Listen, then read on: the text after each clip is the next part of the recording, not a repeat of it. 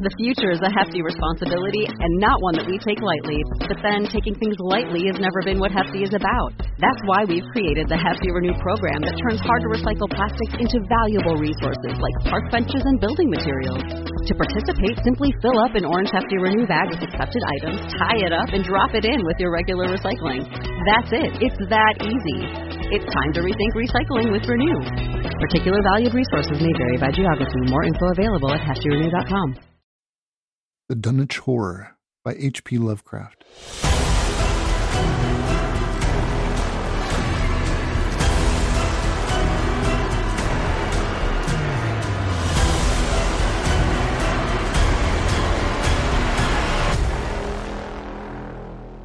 Gorgons and hydras and chimeras, dire stories of Salino and the Harpies, may reproduce themselves in the brain of superstition. But they were there before. They are transcripts, types. The archetypes are in us and eternal. How else should the recital of that which we know in a waking sense to be false come to affect us at all? Is it that we naturally conceive terror from such objects, considered in their capacity of being able to inflict upon us bodily injury? Oh, least of all. These terrors are of older standing. They date beyond body. Or without the body they would have been the same. That the kind of fear here treated is purely spiritual, that it is strong in proportion as it is objectless on earth, that it predominates in the period of our sinless infancy, are difficulties the solution of which might afford some probable insight into our anti-mundane condition, and a peep at least into the shadowland of pre-existence. Charles Lamb, Witches and Other Night Fears. 1. When a traveler in north-central Massachusetts takes the wrong fork at the junction of the Aylbury Pike, just beyond Dean's Corners, he comes upon a lonely and curious country. The ground gets higher, and the briar-bordered stone walls press closer and closer against the ruts of the dusty, curving road.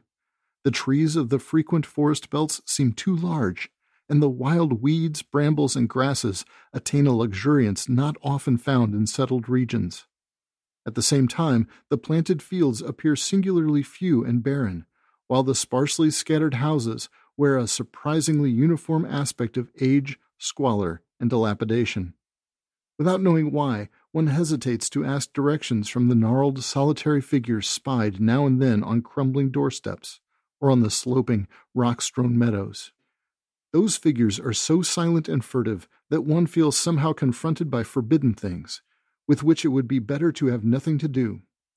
When a rise in the road brings the mountains in view above the deep woods, the feeling of strange uneasiness is increased. The summits are too rounded and symmetrical to give a sense of comfort and naturalness. And sometimes the sky silhouettes with especial clearness the queer circles of tall stone pillars with which most of them are crowned.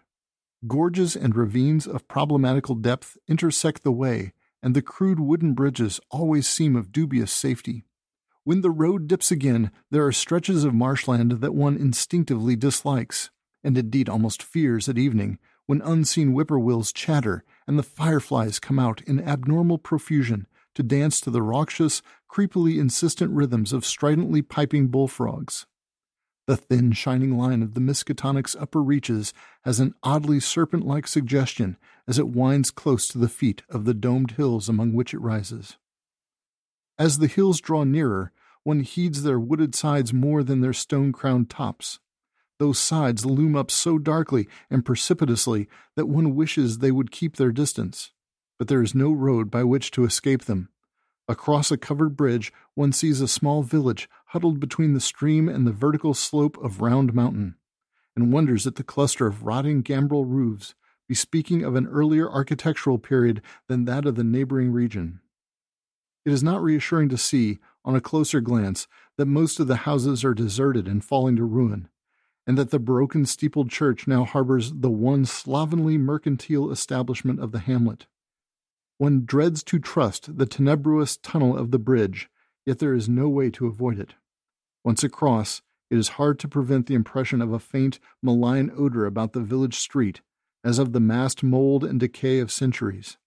It is always a relief to get clear of the place, and to follow the narrow road around the base of the hills and across the level country beyond, till it rejoins the Aylbury Pike. Afterward, one sometimes learns that one has been through Dunwich. Outsiders visit Dunwich as seldom as possible, and since a certain season of horror, all the signboards pointing toward it have been taken down. The scenery, judged by any ordinary aesthetic canon, is more than commonly beautiful. Yet there is no influx of artists or summer tourists. 2 centuries ago, when talk of witch blood, Satan worship, and strange forest presences was not laughed at, it was the custom to give reasons for avoiding the locality. In our sensible age, since the Dunwich Horror of 1928 was hushed up by those who had the town's and the world's welfare at heart, people shun it without knowing exactly why. Perhaps one reason, though it cannot apply to the uninformed strangers, is that the natives are now repellently decadent, having gone far along that path of retrogression so common in many New England backwaters. They have come to form a race by themselves, with the well-defined mental and physical stigmata of degeneracy and inbreeding. The average of their intelligence is woefully low, whilst their annals reek of overt viciousness and of half-hidden murders, incests, and deeds of almost unnameable violence and perversity. The old gentry, representing the 2 or 3 armigerous families which came from Salem in 1692, have kept somewhat above the general level of decay, though many branches are sunk into the sordid populace so deeply that only their names remain as a key to the origin they disgrace. Some of the Whateleys and Bishops still send their eldest sons to Harvard and Miskatonic, though those sons seldom return to the moldering gambrel roofs under which they and their ancestors were born. No one, even those who have the facts concerning the recent horror, can say just what is the matter with Dunwich. Though old legends speak of unhallowed rites and conclaves of the Indians, amidst which they called forbidden shapes of shadow out of the great rounded hills, and made wild, orgiastic prayers that were answered by loud crackings and rumblings from the ground below. In 1747, the Reverend Abijah Hoadley, newly come to the Congregational Church at Dunwich Village, preached a memorable sermon on the close presence of Satan and his imps, in which he said, "It must be allowed that these blasphemies of an infernal train of demons are matters of too common knowledge to be denied. The cursed voices of Azazel and Bozrael and Beelzebub and Belial being heard now from underground by above a score of credible witnesses now living, I myself did not more than a fortnight ago catch a very plain discourse of evil powers in the hill behind my house, wherein there were a rattling and rolling, groaning, screeching, and hissing such as no things of this earth could raise up, and which must needs have come from those caves that only black magic can discover, and only the devil unlock." Mr. Hoadley disappeared soon after delivering this sermon, but the text, printed in Springfield, is still extant. Noises in the hills continued to be reported from year to year and still form a puzzle to geologists and physiographers. Other traditions tell of foul odors near the hill-crowning circles of stone pillars and of rushing, airy presences to be heard faintly at certain hours from stated points at the bottom of the great ravines, while still others try to explain the Devil's Hopyard, a bleak, blasted hillside where no tree, shrub, or grass blade will grow.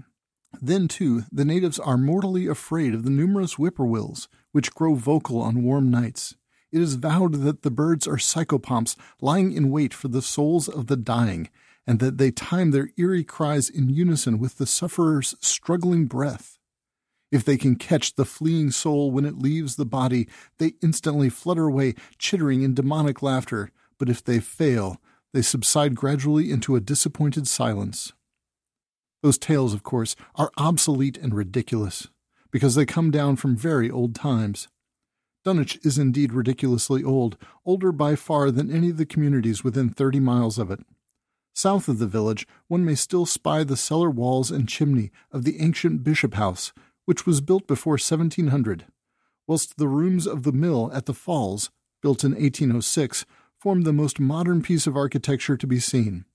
Industry did not flourish here, and the 19th century factory movement proved short-lived.